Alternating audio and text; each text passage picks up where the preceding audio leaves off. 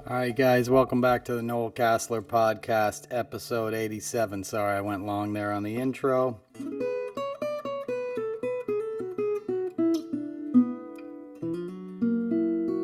Some of you guys know how I feel about this guitar. I just put new strings on her yesterday for Christmas. This is my 65 LG, my trusty bus guitar that every member of Crosby, Stills, and Nash wrote or played on, and who's bragging. But anyway, sorry I went long. A listener kindly told me how to knock off that annoying recording in progress prompt, but it sort of threw off my timing. So I apologize for the extra minute of music, and I'm happy to be back talking with you guys. Hope you all had a great Thanksgiving. I know I did that bonus episode on Sunday, but this is the Noel Casler podcast. So this is where I'm talking to you for reals about what's going on. And the first thing I want to do is check in, see how everybody made it, made it through the holiday. Just the beginning of a long stretch, which for many people can be a very difficult time of year, including myself. I'm not going to lie. But the thing I like about it is gratitude. Any season that focuses on love and gratitude and light is okay in my book.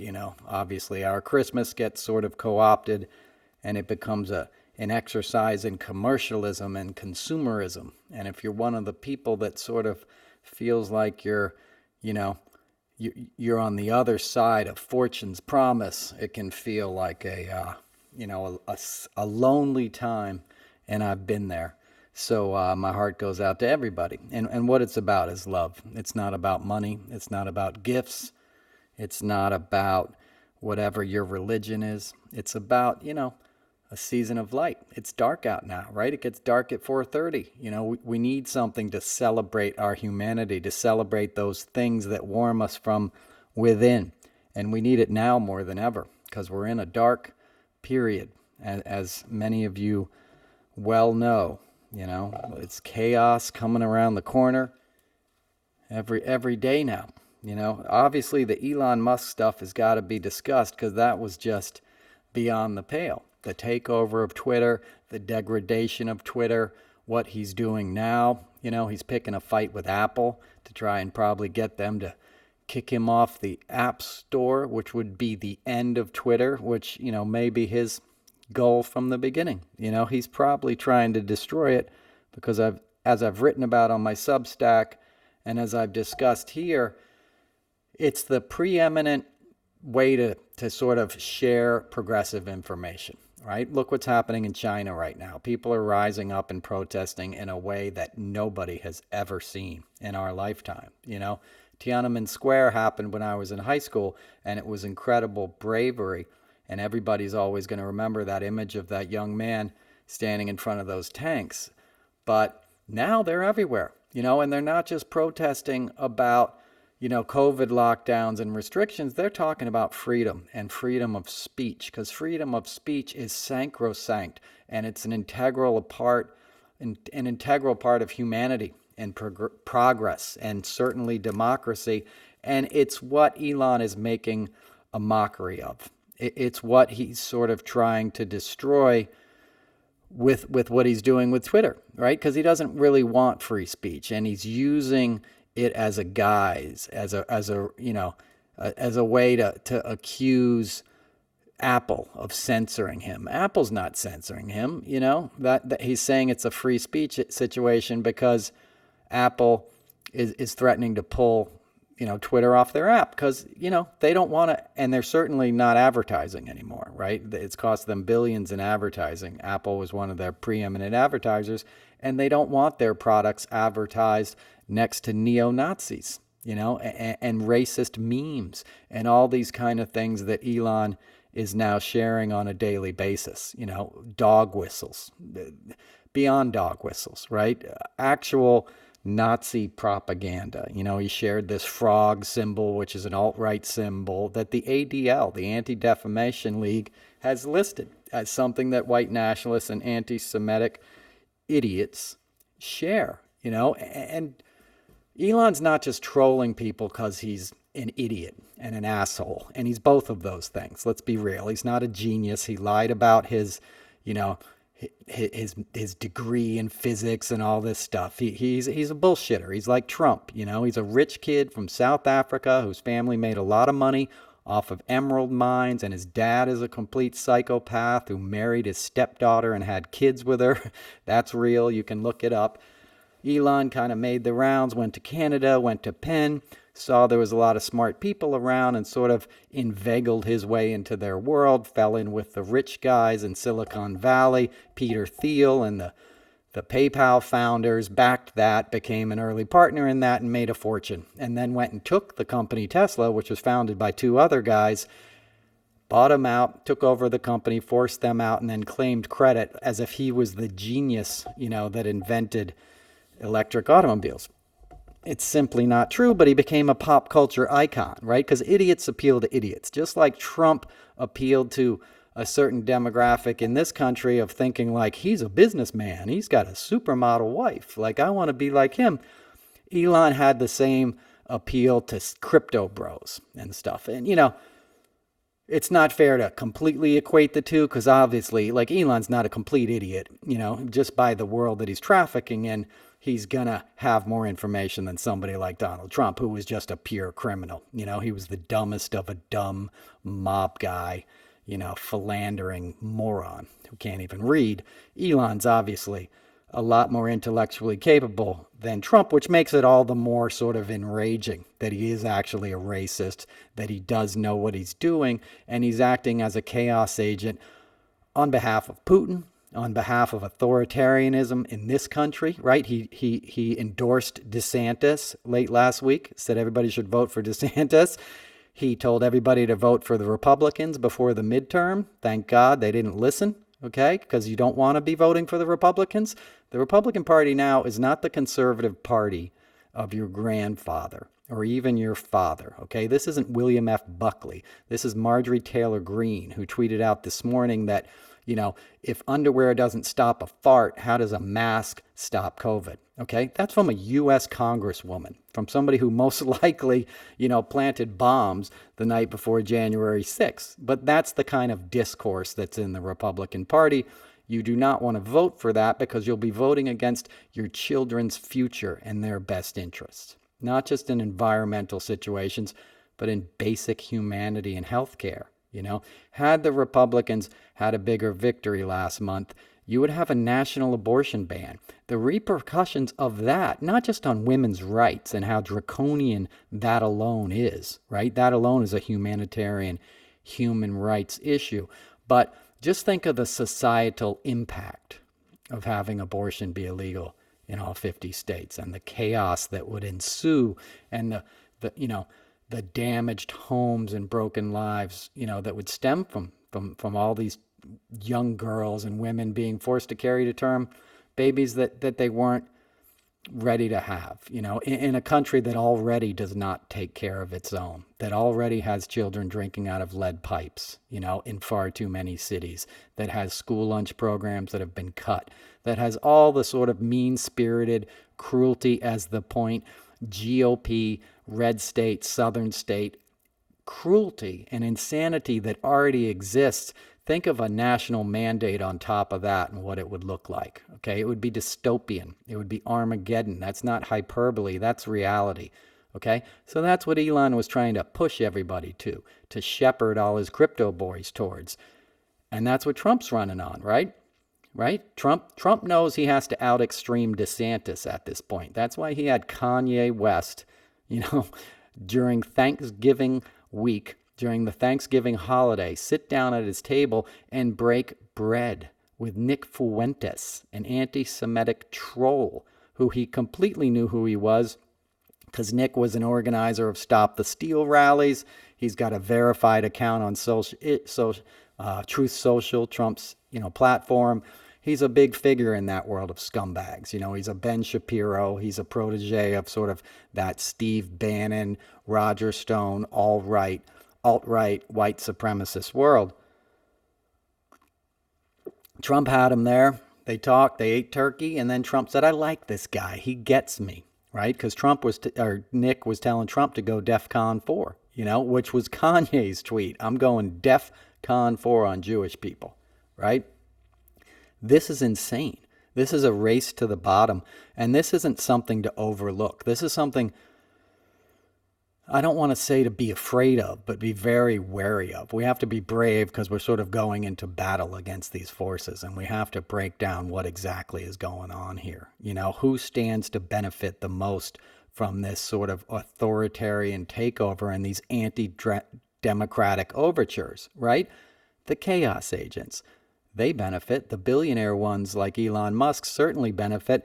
But also the Koch brothers, the banking industry, the pharmaceutical industry, all the guys in the background, that are pushing the crazy players forward, the MTGs and the feckless little, runts like Kevin McCarthy, who's barely has enough votes to become Speaker of the House.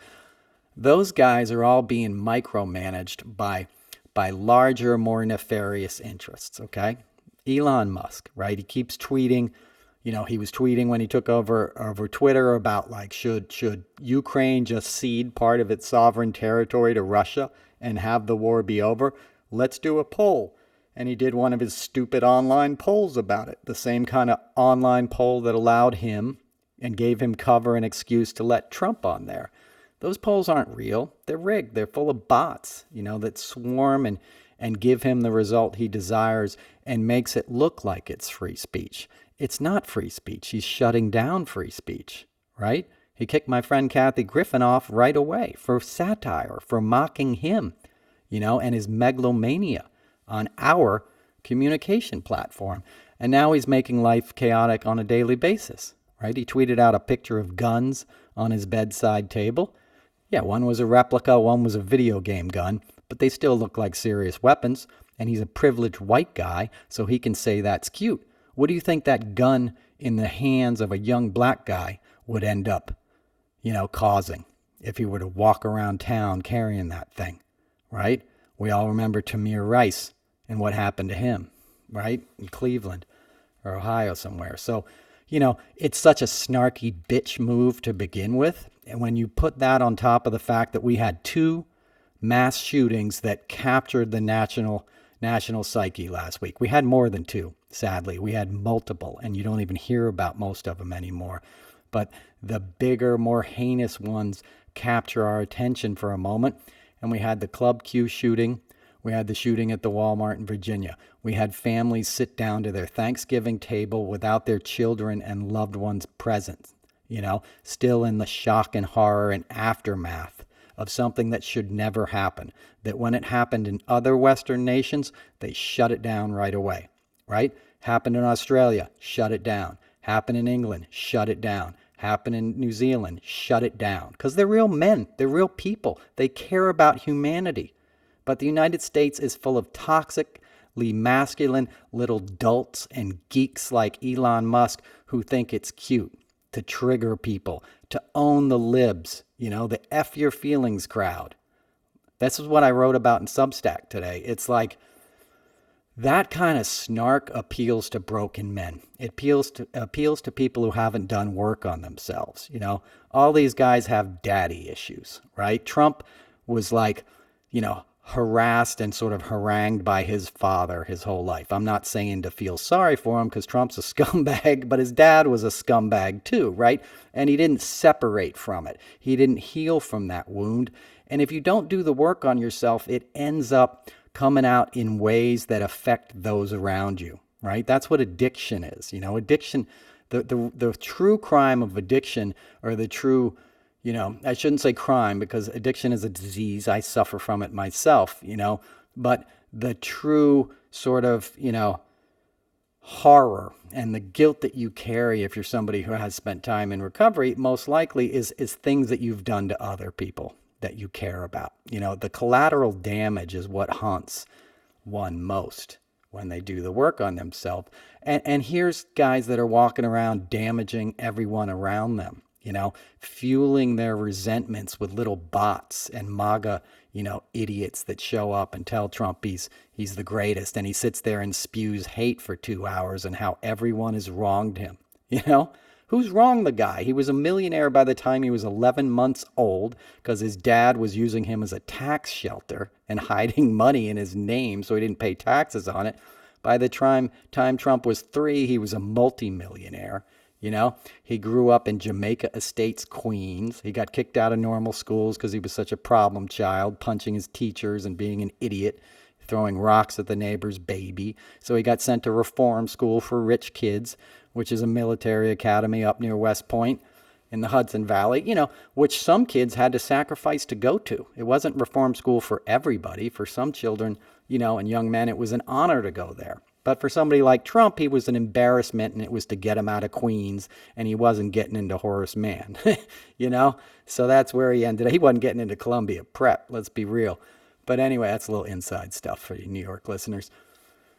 Anyway, point being, these guys never heal from their pain, and it's okay to have shame. My dad took off when I was 3, 3 or 4 years old. I missed him most of my childhood. I would see him at Christmas and maybe once or twice a year. He'd pick me up and drive me to school, and then I wouldn't see him again for an hour or for a year, and I'd spend the first hour of the school day like trying to hide my tears, from the hole it ripped open inside of me. And it never got better from there, and there's more to that story that I could tell you. It's not about me right now, but, my point is, like, I basically have 2 dads that I never really knew, and it caused a lot of pain, and it still does. Last time I saw my biological father was 17 years ago when I checked into rehab on Thanksgiving weekend. I was estranged from him. He came to visit me, give me a ride out of rehab a month later when I got out of there, borrowed money from me, and I never heard from him again. Okay? So, we all have our stories. The point is you do work on it. You recover. You don't put your pain on other people. And what we're seeing now in the world is a lot of people that are trying to put their pain on others. They're trying to achieve power, to fill that hole inside of themselves. And it never works, right? Because they're never happy. Trump wasn't like, oh, I got to be president now. I don't even know how to read, and I'm president of the United States. This is awesome. I know I was an asshole most of my life, but I'm going to try to do good, and then I'm just going to ride off into the sunset. He didn't do that. He was aggrieved and overwhelmed from the beginning, right? He didn't show up to the office every day until noon, and he lived upstairs. Right? Imagine that. He's got literally the most important job in the world, and he couldn't be bothered to make it downstairs until noon because he spent all morning snorting Adderall, watching them talk about him on Fox and Friends, and doing his freakish hair. Literally. And then they called it executive time, and he'd come down at noon. Think of what you're entrusted with when you're president of the United States, right? You have the fate of the free world basically in your hands, right? You have millions upon millions of Americans who are going to either do better or do worse based on the decisions you make. You shouldn't have a moment thinking about yourself beyond taking care of yourself so you can do your job well, right? Beyond applying your skills and talents to the enormous privilege of serving at such a capacity. And any man who doesn't have the mettle for that has no business anywhere near the office. Say what you want about Joe Biden. He's that kind of guy. He takes it seriously, and he had the VP gig under Obama, President Obama, who was the greatest in my lifetime at empathy, and doing the job with the thought of others at the forefront of your reality, and also being in touch with your own humanity at the same time, not neglecting yourself, not taking time for yourself, right? Obama would work all day. I say Obama like he's my buddy. President Obama would work all day, and then he would go read literature at night. He would read whatever books had come out.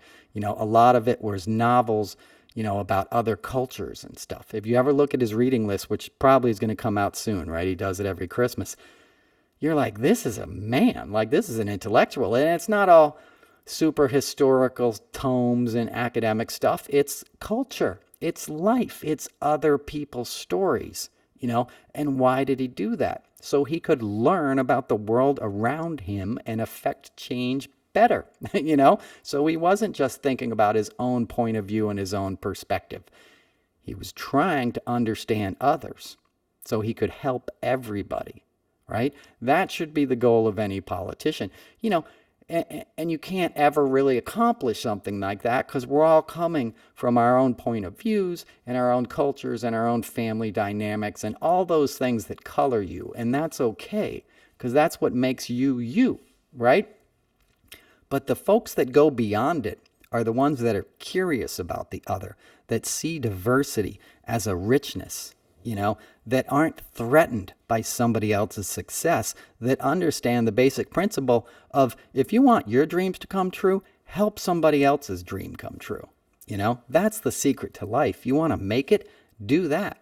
Spend your energy lifting somebody else up, and you'll be amazed at the results, you know, and these are people who got that, you know, who understood that. And that understanding doesn't come naturally. It comes with work, you know. I learned that philosophy from Oprah, as some of you guys might know, you know.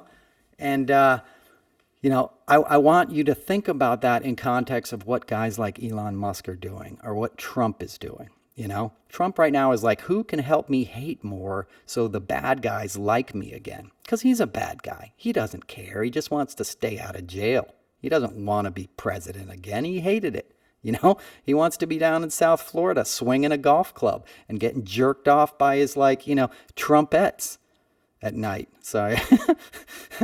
You know, that's reality. He wants to get high. He doesn't want people peering over his shoulders. You know, he doesn't want to be president. He doesn't want to go to jail. And he's scared to death of Jack Smith, the new special prosecutor, as he should be, because Trump left a lot of crumbs, right? He wasn't a master criminal, this guy. He was sloppy and stupid, and nobody really had the balls to take him down because they were hoping he would just go away, and they wouldn't have to pull all the others that were entangled with him down as well. That's why the banking industry allowed him to exist in New York City when they knew he was cooking the books.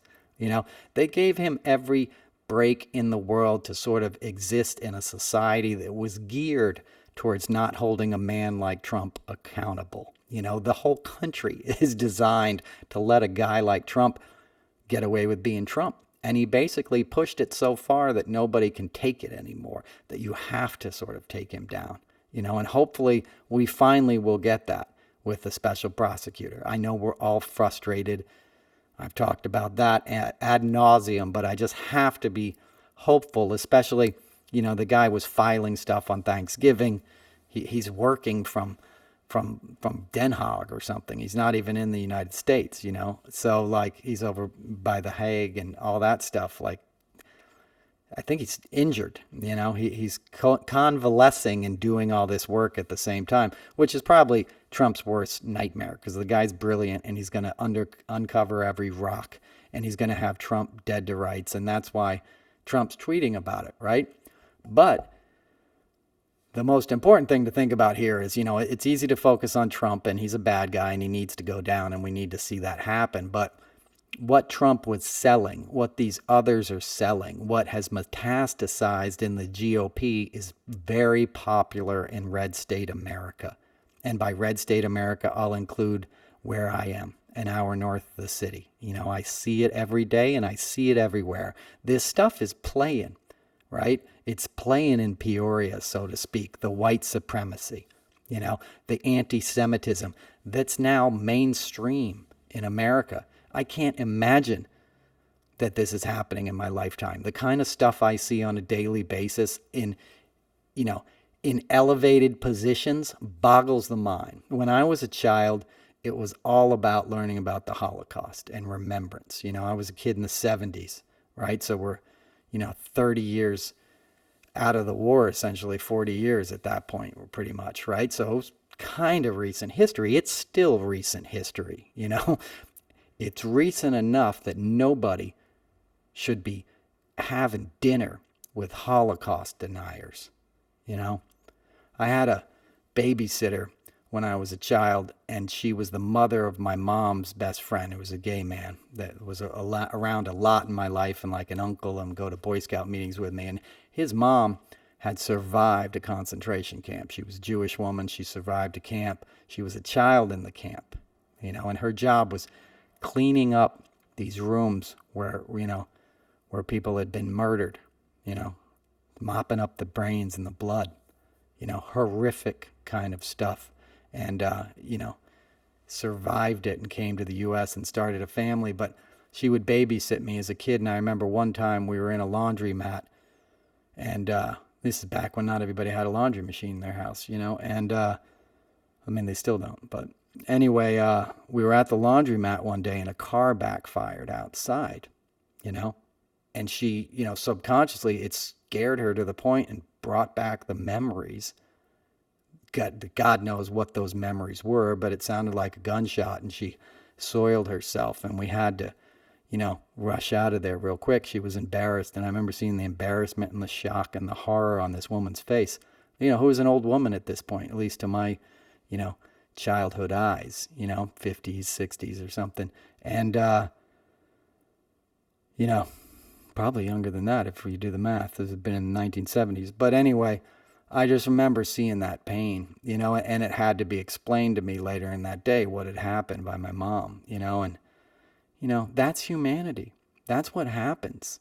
The people that survive carry scars and wounds that never really heal. You learn to live with, but they don't heal. Horrors like that are beyond the pale, right? And they're not something to joke around with for some little cyber bro, to make memes about, or some comedian to repeat anti-Semitic tropes on SNL because all his little buddies are going to think it's funny, Jews don't run Hollywood. Yeah, there's a lot of Jewish people in Hollywood because they got kicked out of New York when the film industry began. So they went up there and set up shop, and they're smart, creative people. So they made a great success of it, and it benefited the entire world and became almost the greatest export of American culture. That's why the Nazis tried to co-opt it, at the beginning of World War II.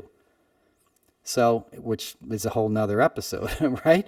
And I think Rachel Maddow's doing a podcast on Nazis in our Senate. So anti-Semitism has always been here. We haven't always been the good guys, which we should all be very conscious of, right? We finally joined World War II, and we won that war, not alone. A lot of other nations fought alongside us. If you listen to American culture, you wouldn't even know, like, there was Canadians and Australians and all these other guys. But anyway, that's a digression. We certainly did the heavy lifting, and the war certainly wouldn't have been won without the bravery and the industry of America. And the same people, the same great-grandsons and grandsons of guys who stormed the beach at Normandy, who died in the mud at Guadalcanal, who sat in POW camps, weighing 80, 90 pounds, in the Pacific somewhere, getting tortured for a year or two, the guys who liberated the camps in Germany, the horrors they had to see that humanity would do this to humanity.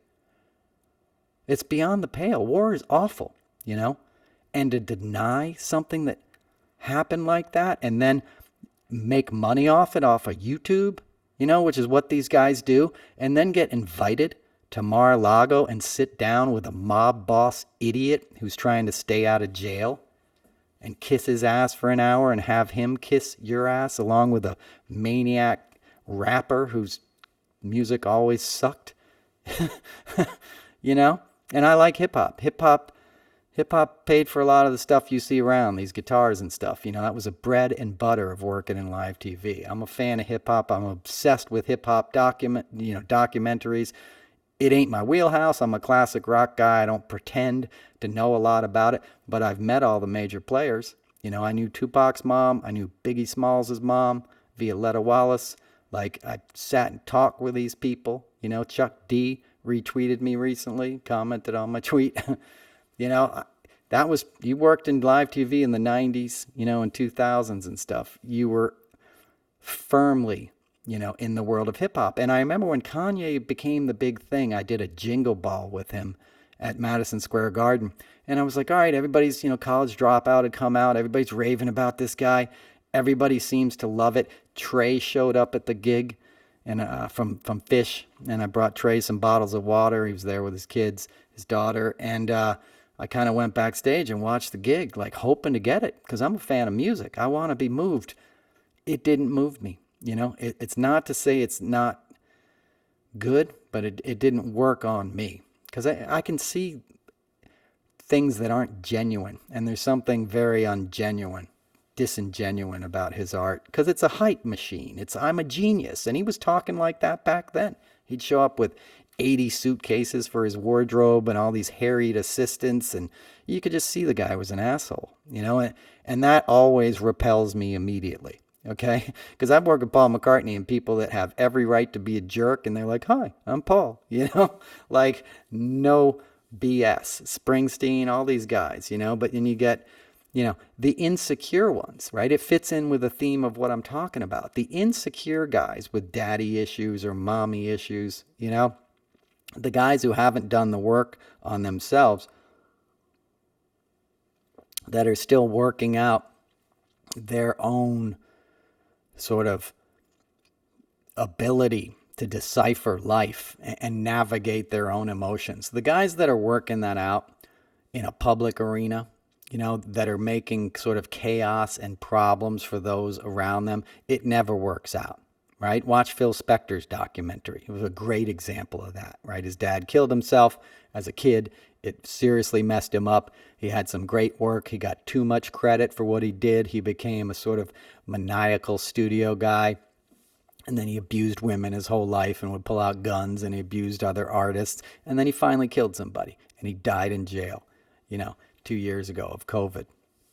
And nobody's going to miss him, because he's an example of what happens when you don't do that work and you get too much wealth, too much, yes men. He held Ronnie Spector captive in his mansion. He lived in a castle in like Encino or something, Calabasas. He held her captive for like a year, and she had to run out in the middle of the night, like through the woods. So anyway, that's an extreme example, but it's the same vibe. And I met Phil Spector at the Rock and Roll Hall of Fame, when we used to do it in the ballroom in the 90s at the Waldorf. I think it was when Ronnie was inducted. But I remember him walking by me and like looking all crazy, and he had the crazy wig on, and I was just like, whoa. Same vibe though. The people that give you a chill when they walk by, you got to pay attention to that. That's intuition, right? Because people are all kind of energy underneath it all, right? We're energy, we're a light. That's what leaves when you're gone, right? It's animating you now, and we're this wonderful thing, as I talked about in the last episode, that the deeper you get into your own body in a presence sense, the more aware you become of your own consciousness. That's the light. The light is your consciousness, right? And if you focus on that from a place beyond your own personality, it'll shine brighter, right? It's like a log. You got a big burning bonfire and you put a little log in it, and when you pull that little log out, it's going to be burning that much brighter, right? Because you're getting in touch with sort of the source energy. You can think of your own consciousness the same way. And when you go beyond the ego, which doesn't mean disavowing the ego, it means not completely identifying with your sense of self, right? I'm Noel. It's cold in my house today. My hair keeps falling in my eyes, like whatever things are about me, right? The bigger picture is beyond me. Something's observing that, right? At the same time I just said that to you right now, there's something larger than me that is aware of myself, right? And that's the area you want to put your focus if you can. That's what meditation is, right? Focusing on the breath, focusing on something or an object or your body so your mind chatter, kind of ceases for a moment. If you're like me, it's never really going to shut off, and it's a tool. It's a muscle, right? You need it, but a brain is an overworked muscle, The rest of my body, not overworked, right? Nobody's going to accuse me of overworking the rest of my muscles, though I had glistening, beautiful abs when I used to do hot yoga in my late 30s. I promise you, it was a sight to behold. But that period ended. You get into your 40s and you got a habit for ice cream. It goes away. But my point is, I'm not overworking these other muscles, but I'm overworking my brain. Not that I'm thinking too hard or I'm too smart. It's just there's too much chatter, and that's not what it was designed for. Having mental discipline means sort of getting out of your own way sometimes, giving your mind a chance to rest, right? That's why we use drugs and alcohol, and sometimes that'll work. It'll work for a minute. If you're somebody like me, it never works for long and it causes more problems than it cures, But some people, that's what a glass of wine or a hit of a joint does, and more power to you. But you can go beyond that, and you can do it even without the substances, or the substances can help you get there. That's not for me to judge. But my point is, you get into that zone, right? What stuff we talk about in music, you just get inspired, and the music begins to play you, right? And there's thinking. You're using your brain, right? You're using the mechanics of your hands, to get this sound out into the world. But sometimes it carries you away. And it reveals to you something bigger than yourself, something you couldn't even achieve on your own, borrowed courage in a way, right? Borrowed inspiration, because it's coming from a place beyond, right? That's why everybody loves the Beatles, right? Because the Beatles were like four dudes in Liverpool, that like heard rock and roll and was like, oh, this is awesome. Let's try playing this, and played it every night, to the point they got good enough to be a bar band, and they played over in Hamburg, 3 sets a night for a year, became tight as hell, right? Still doing covers, still doing American music, right? All the greats in America, Little Richard, who's the first great singer in rock and roll, Carl Perkins, big, John Lennon, big influence. Carl Perkins is a badass, the Killer, who just passed away. I told you that story, all these guys, right?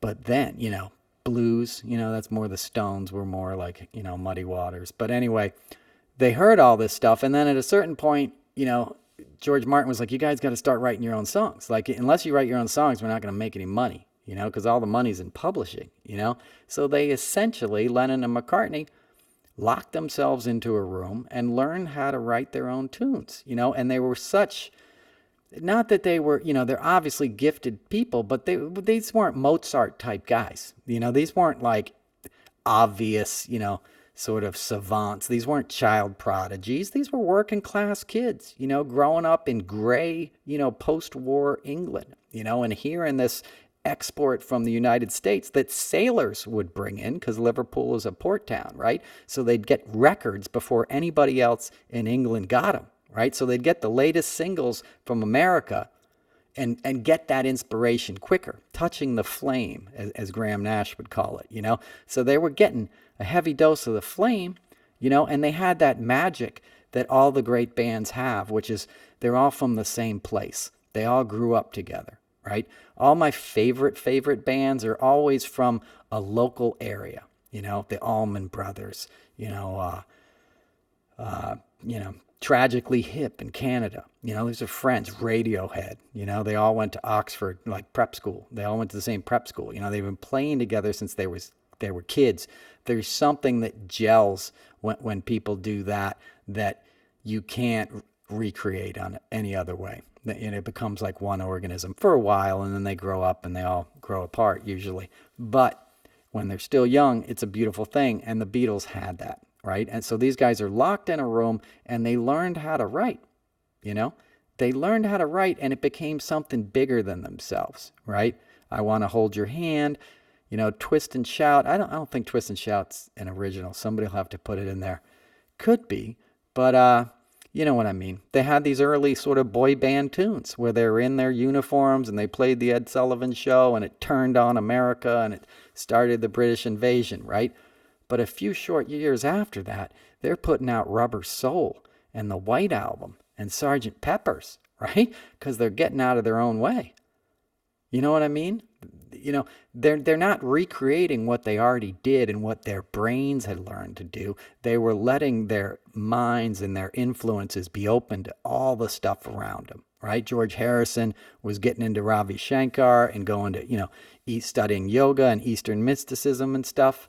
And they all went to India, and you can feel that influence. You can feel sort of like the folkier influence. You can see Dylan's influence on them, right? Because Dylan met the Beatles early on, and it was like, oh, it doesn't have to be I want to hold your hand. I can start talking about what is really happening in my life. And for somebody like John Lennon, who was in many ways like the first punk rock or something, because he was just like, he was out of F's to give, as the kids say today, right? He talked about hitting Cynthia Lennon in a song. I used to be cruel to my woman. I beat her and kept her apart from the things that she loved or whatever, right? That's a crazy thing to admit and put in a pop song, when you're the biggest band in the world. Think of somebody doing that today and their agent being like, yeah, I think we should tell everybody that, you're a domestic abuser. Like, I think that's a good business plan. But he didn't care that it was a good business plan. He was trying to show his growth as a human being through his art. And what was the effect of that? It got the rest of the world to be like, you know what? I'm fucked up too. Like, maybe I should look at myself. Maybe this music is bigger than something we just dance to and make out. Maybe it can become a therapy. Maybe we can grow. Maybe there's work to do, and we can use this medium, to make the world a better place. And it happened to coincide with all this chaos in America and in the world, right? You had the Vietnam War by the late 60s. You had all the civil unrest, from the civil rights movement, so genuine, happened for a reason. When you assassinate Martin Luther King, you had all this stuff happening, and the music was reflecting it, right? And it was a threat to the same right-wing establishment in the same way that things like Twitter are a threat today. The FBI had a dossier, on John Lennon, right? And that inspiration thing, I'm trying to think of the head of the FBI back then, the guy who founded COINTELPRO and would dress up like ladies. They named the FBI building about him, or after him, right? In D.C. The same building that Trump blocked. They were going to sell and tear down that building and build a hotel that was going to be a competitor of Trump's hotel in D.C. And he had the GAO block the sale of that hotel, which as president, which alone would have been enough of a scandal for another president in his term. That would have been a black mark forever. And it's one of the hundreds of things that guy did and got away with. But I'm digressing. Let's get back to the Beatles. So think of McCartney writing Let It Be, right? If I have the story correct, he sort of came to him in a dream kind of thing. He woke up, went to the piano. It was like he was having a dream about his mom who had passed away, right? Mother Mary comes to me speaking words of wisdom. Let it be, right? When I find myself in times of trouble, let it be, right? Let life alone, let it happen. It doesn't mean don't take action. It means be still. Let it be. Acceptance, radical acceptance, as we said last week, right? Accept the present moment. Go deeply into the present moment. Go deeply into your own being. And then you're going to react from a place that will affect change. Even if you're scared and confused, the next action will sort of come to you if you tune into that intuition, if you tune into that sort of higher power, right? And that's what that song is. It's like a modern day gospel, right? It reminds you that all is not bad, that there is comfort, that there are angels around us, that there is a way to get through this life that can be dark and sad and hard, right? And we learn that stuff from art. We learn that stuff from the humanities. I'm going to have a sip of water. Right? We learn that stuff by learning from each other, by communicating with each other. And that's what they're going after. That's what Elon is trying to shut down. That's what Trump is trying to sort of shut down, right? They're trying to clamp down on any sort of progressivism and push back on their fascism, because they know if we all sort of go away and, we're all just kumbaya on some other website, that they're going to have one. They're there to mess with us as trolls and push us off that site And it's frustrating as hell, and I get it. And I'm not telling you to stay on Twitter. It is pretty unusable at this point, but you can still put stuff out there. And for somebody like me, I put the podcast out there, people are going to hear it, right? I got 400,000 followers on Twitter. I haven't posted on any of the other sites. The Mastodon site kicked me off as soon as I set up an account. I never posted once, right? So these other things, my point is, these other things are not alternatives to Twitter. We might be kidding ourselves and thinking they are, and someday they may be, but in terms of reach and scope, we're years away from any other platform having the same, efficacy as Twitter does in disseminating information. And they know that, right? That's worth $44 billion to a guy who doesn't want to pay taxes, who's the richest man in the world, who doesn't want any pushback on the environmental abuses of SpaceX, right? That's worth an investment, from Putin, who's losing a war, that was an illegal, unfunded war and an invasion of Ukraine, and he's getting his ass kicked, and he knows that his soldiers went in and committed a bunch of war crimes and tortured people. He doesn't want that spreading around Twitter, as it easily would be disseminated without the demise of it. No, you don't hear about it. Think about how often you hear you hear about Ukraine on Twitter these days, or even in the mainstream media, which is also, in some ways working in concert with this movement. And that's not to say, like, all the excellent reporters out there, of which there are many, even on your mainstream media, these people care, Don't kid yourself that Nicole Wallace and Joy Reid and who's the Rachel Maddow, you know what I mean? Lawrence O'Donnell, like, these guys deeply care about stuff. But, they're owned by parent companies. They're owned by corporations that didn't dig deep into Trump the first time, even though it was common knowledge in New York City. And they're not really digging deep into it now, and I'll tell you why. Because the outrage provides a lot of clickable content, right? If you look at what everyone's talking about in the last few days, it's all about, like, can you believe Trump, doesn't disavow his dinner with a white supremacist? Yeah, I can believe it. The first time he got sued by the Justice Department was 1973. He and his father got sued because they would put a big C on any rental application that happened to belong to a black family, and then they wouldn't rent him an apartment, right? He was sued in 1973 from the Justice Department for that, and they paid a fine, and he re-sued and did all his legal BS that he's always done to hide behind, right? Then he used, the N-word on Celebrity Apprentice, as I've talked about and heard him say. Former contestants, Kwame Jackson, knows he called him the M-word.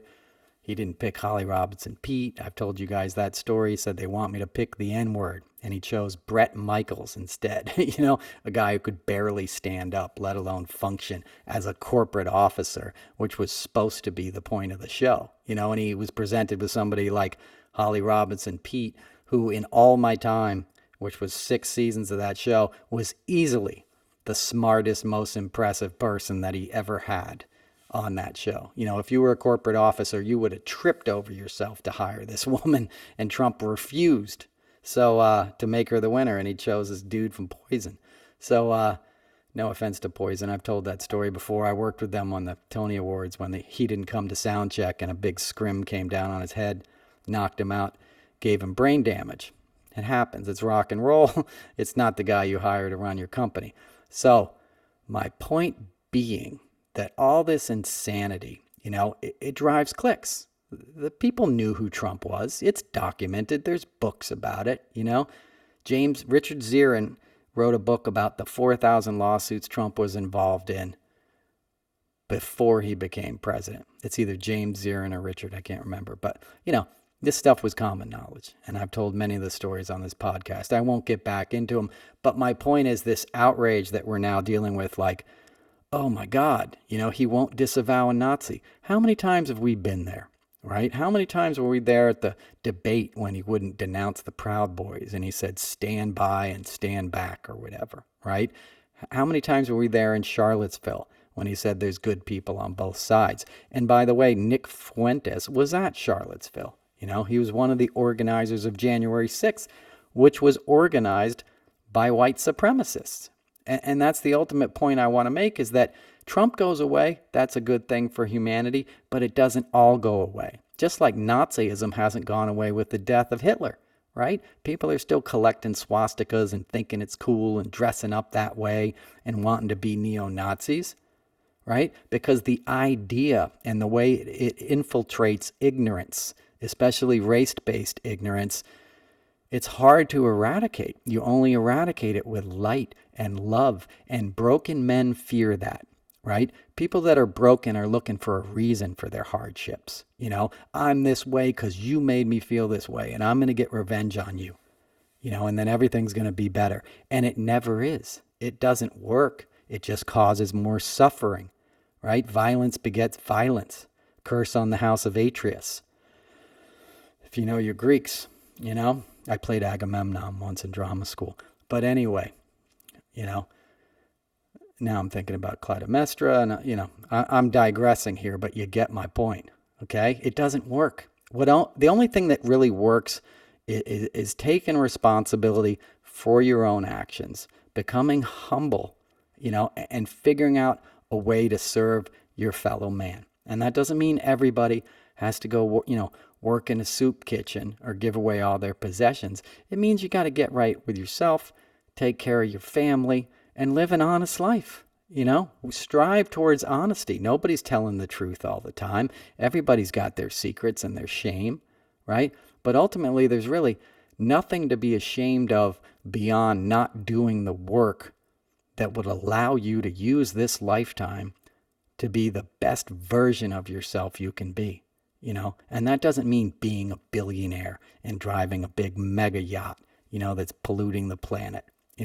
It means having the ability to make somebody else smile, to alleviate somebody else's burden, to find gratitude in your own life for the things you already have, because then you realize you have enough, right? That was the blessing of my childhood, and I had hardships I had a childhood that wasn't all terrible. Nothing is black and white. And if you hear me tell the story, I often tell the kind of sad parts, and there's a lot of them. But there's also a lot of blessings. There was a lot of blue skies and sunny days and beaches and art and culture and things I got exposed to that I know a lot of my classmates and peers didn't. I got it at an early age. And the best thing I got was an ability to feel gratitude for what I had. And it wasn't all the time. I spent a lot of nights crying myself to sleep as a kid, right? But I spent a lot of days smiling. I always had an intuition, that something bigger than myself was looking out for me, and that the world was a wonderful place. I've told that story of going out of my house. It was in Crofton, Maryland. I lived as a kid, and there was a little creek by a street nearby, and I remember seeing salamanders in that creek and these little orange dots on them or whatever, and being like, this is amazing. This stuff is just walking around in the world. Why am I playing with Matchbox cars and all this man-made crap? And this is free, This is just out here to enjoy. Birds and squirrels and grass and flowers, The essence of being alive, Cool, clean air, This is a privilege, man. This is a miracle. If you study Buddhism, do you know how hard it is to have a human birth? If you listen to Buddhism, how many cycles your soul has to go through before it manifests in this body and this being, where you can affect change and inspire others, but it's up to you, right? That's what free will is. You can do good or bad. You can pick up a paintbrush or pick up a gun. You can inspire a life and you can take a life, And if you're not checking in with yourself, if you're not making, right with yourself, and the world around you, you can get twisted up. And you can get especially twisted up in our culture right now, where you have a political party in the GOP that's basically encouraging you to be the worst version of yourself, right? That's what we're doing. We're a few weeks away from Christmas, right?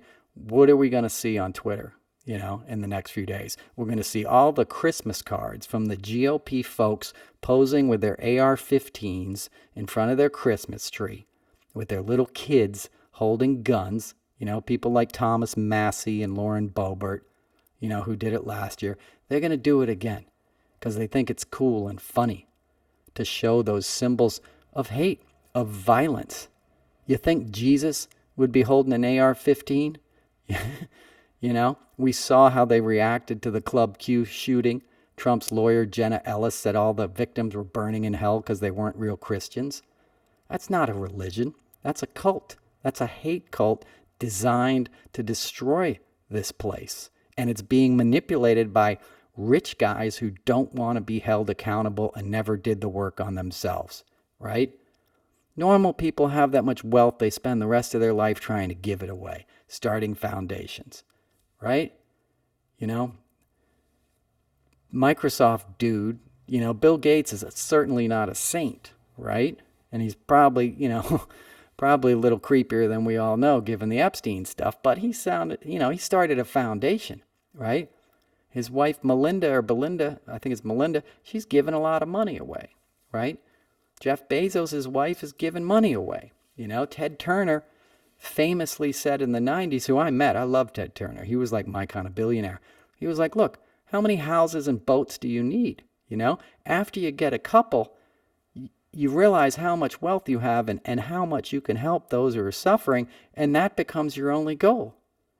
And Ted was a playboy. He was a World Cup, sailor and stuff, and famous, drunk and all that.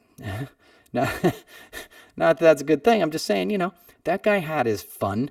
He wasn't Warren Buffett eating a ham sandwich every day up in Omaha. He was enjoying his money, but that's the ultimate sin of these guys is like, look, dude, you more than anybody could be working on yourself. You have all the time in the world. You have all the money at your disposal. If you have issues, go buy yourself an island in the Caribbean, fly in some therapists, get a massage every day, do some work on yourself, get in touch with that part of you that comes alive and wants to do something for others, and then get back out there in the world and make a difference.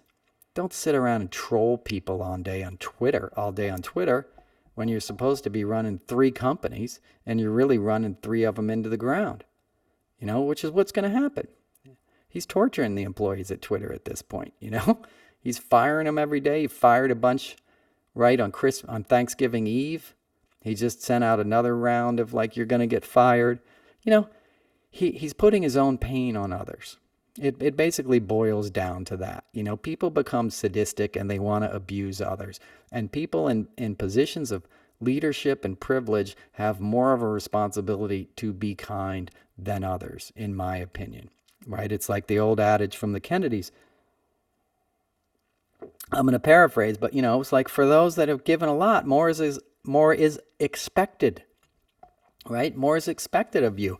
And business leaders are cultural thought leaders in our society. We worship them. And they've always been in capitalism, right? You don't think the Rockefellers and the Carnegies had an undue outsized interest on how our presidencies work, and our executive branch? You don't think they go a long way towards picking the president? Right? It was like that scene in Secession when they all got together to pick the president. That's kind of how it is, right? Davos and stuff is all these rich guys because their influence is disproportionate and the decisions they make and how they behave is going to have repercussions, for the populations of a good part of the world, if not the entire world at this point. So it's serious stuff, and we have to look at why these men are behaving this way. What work haven't they done on themselves?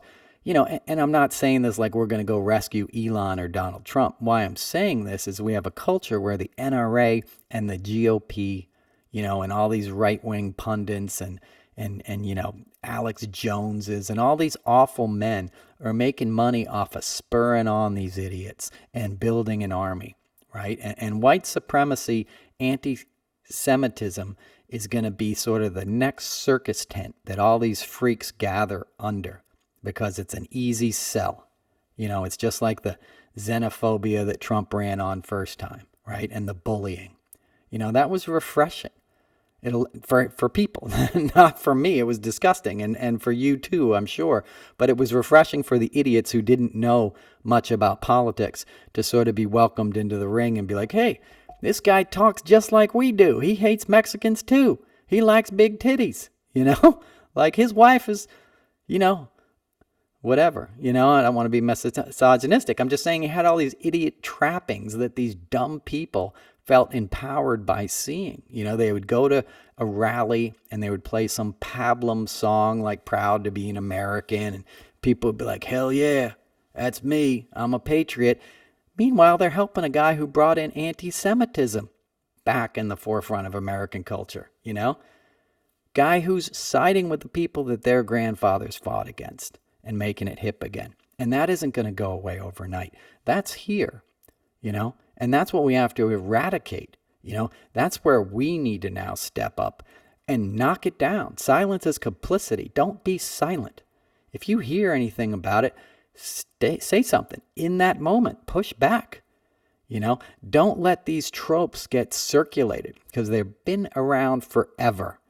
You know, and they don't go away, and they affect the host like a cancer, you know, and they lead to all kinds of problems, which shut us all off from progress, okay? If you think it's just that group of people, it's not my own, it's not going to affect me, you're completely wrong, you know, and that's the lesson of history, is that egoic, brain, you know, addled idiots, you know, damaged guys can do a lot of, you know, harm in this world. You lost over 100 million people in the 20th century from various wars, from guys like Pol Pot and guys like Stalin and guys like Hitler and guys like Franco and guys like Mussolini, right?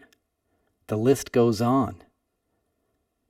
So you have to think about that, you know, how much effect one bad actor can have on the world.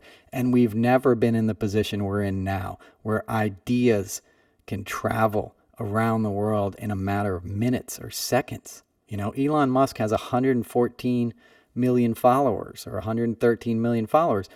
Most of them are bots, but say half of them aren't, you know? That's 60 million people that are seeing an anti-Semitic trope. And a lot of kids see that, you know, and by kids, I mean like teenagers, dumbass, knuckleheaded boys who think it's cute and funny. They don't even really understand what it means, and they'll repeat it in classrooms, you know? And I've done dumb stuff like that. You know, when you're a kid, you know, you don't always have the best perspective, and you're dealing with peer pressure, and you're trying to, you know, make your buddies think you're tough and cool. And that's a lot of the vibe that these guys are doing, right? It's a lack of empathy, right? That's their whole thing, like liberal tears, cry more, soy boy.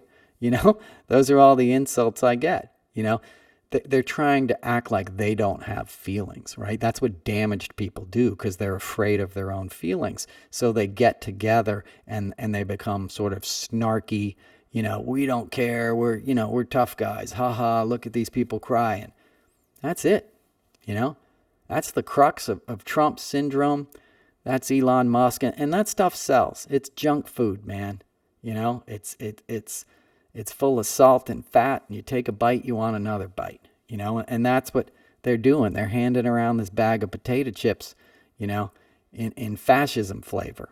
You know, and it has to stop. You know, I don't want to be talking about it, but I'm not going to stop talking about it. I'm not going to look away, and I know you're not either. You know, so I wanted to check in today and just sort of address that, because the things are moving fast over there on Twitter with this kind of stuff. And it's like we need to nip it in the bud. You know, the national conversation is about this dinner, you know, at Mar-a-Lago, because it is beyond the pale. And I'll finish that point if I didn't clearly.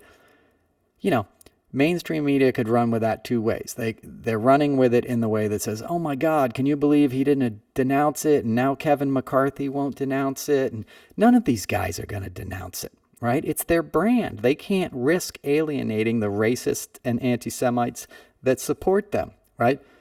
But the other way to run that is for mainstream media to be like, hey, we already know this. This should come as no surprise. The guy is clearly anti-Semitic. Here's 50 quotes that prove that. Here's 50 quotes that prove he's a racist. Here's his record. That's the other way to run this story, but they're not. They're running it, in the way that's going to generate the most outrage. And we already lived through that outrage. We already did 4 years of this with him as president, and we just added on another 2. And we got real world problems right now, and we're building back from a very dark period. And this is their attempt to, to sort of like stymie that progress, and it's got to stop. So we're going to do it together. I know that's heavy and it's a lot, but I love you guys. I love that you're reading the Substack. I put some work into those things, so feel free to keep digging in on that. It's free to sign up. It's no money. It's a great way to support the podcast. If you do want to subscribe, it's $12 a month. And I'm putting like 3 or 4 a week out, I think, on average. So I won't loosen up on that, and I take it pretty seriously. So that's about it. I appreciate you listening. I got to see my boys Zebra on Friday night, and I was talking about my dad. I had I don't have much of a relationship with my father anymore, but I had a relationship with him, and he was a photographer, and he lived in Woodstock a lot when I was a kid. And when I moved into Westchester to live with my grandparents when I was about 14, my mom couldn't take care of me anymore, as some of you guys know, and I moved in with my grandparents, but I would get to go visit my dad sometimes on the weekends up in Woodstock. And one weekend I went up there, and he said, hey, there's this new band that I heard on WPDH, which is a local radio station in Poughkeepsie, New York. And he said, they're called Zebra, and they kind of sound like Zeppelin. It's a power trio, and I bought tickets. We're going to go see him tonight. So I didn't really know what to expect. I was psyched because I was into music, and, I'd seen like the Grateful Dead once before that, and, Jackson and the Eagles in the 70s, but I didn't have a lot of concerts under my belt, like, that were my own sort of type of music, and so here was this young new band, and this is probably around 1985, and they came out. It was the Mid-Hudson Civic. No, it was UPAC, Ulster Performing Arts Center, right? And they came out, and their first album had just come out, which is a classic. And they came out and just rocked, man. They were just like so great on their instruments. They were a power trio. They're kind of like Rush. Like they were just complete, prodigies with great songwriting, and this great looking lead singer, could sing really well and look cool. And they all looked cool and had on these like cool outfits they made for the gig. They don't wear, this is the 80s. They were like, it almost looked like Miami Vice era, like white tailored suits and shit. But they completely rocked, and I was like, this is my band. These are my guys, I went back and bought the t-shirt, and it was the famous Zebra, chess piece on the thing, on a jersey, and wore it. And that was my band in junior high school, and I went to see him a lot with my dad. And my dad would bring his fancy camera, and I would take pictures of him from the audience, and then he would print them out, and I would put him up in my room, when I lived with my grandparents. And so I saw him on Friday night in Peekskill, New York, which is where my grandmother opened a homeless shelter in the 80s. And I saw him in a theater that my grandmother would do benefit concerts to raise money for the shelter with the great Doc Watson, great bluegrass guitar player. And it's the same theater I saw George Carlin in. And then I got to go back and see my boys in Zebra this weekend, and I went backstage and hung out with them, and it was a great concert. And they paid tribute to a guy named Mark Hitt, who is a local legend, just a wonderful guitar player who taught a bunch of people in the New York area. He was like the East Coast's Eddie Van Halen, but even like, a league of his own. And you should check out his music if you get a chance. And he passed away in October, and it's tragic, but talk about a legacy. So that was very exciting, and it brought a lot of heart into it.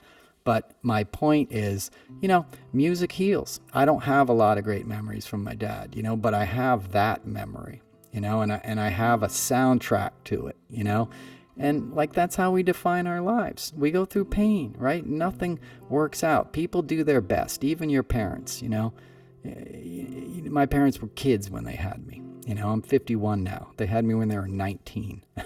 Okay? When you get older, you get perspective on things. They did the best they can. I love them. I love you guys. I love Zebra. I love music, and I love the opportunity we have to make this world a better place. So let's all do it. All right? So that's episode 87 of the Noel Casler podcast.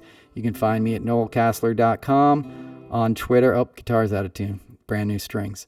Anyway, you know where to find me. Check out my Substack. Check out a t-shirt if you want. They're on sale. They make good gifts. They're silk screened, high quality cotton. These aren't just like, whatever things I ordered off the internet. These are made by a company that makes concert shirts, and the logo is designed by a guy who did Pearl Jam designs, and very great graphic artist. It's a pretty cool logo. You guys have seen it. So they're high quality t-shirts. They're a bit pricey, but they're worth it, and they support the the podcast and all the other stuff. So anyway, enough of a sales pitch. Do not feel obligated to buy one. Trust me. But I do appreciate you listening. I appreciate the support. Until next week, take care of yourselves. I'll try to do these more frequently. I know I was taking some time between episodes. I'll try to get them on more regular. Have a great week. Talk to you next week. Peace.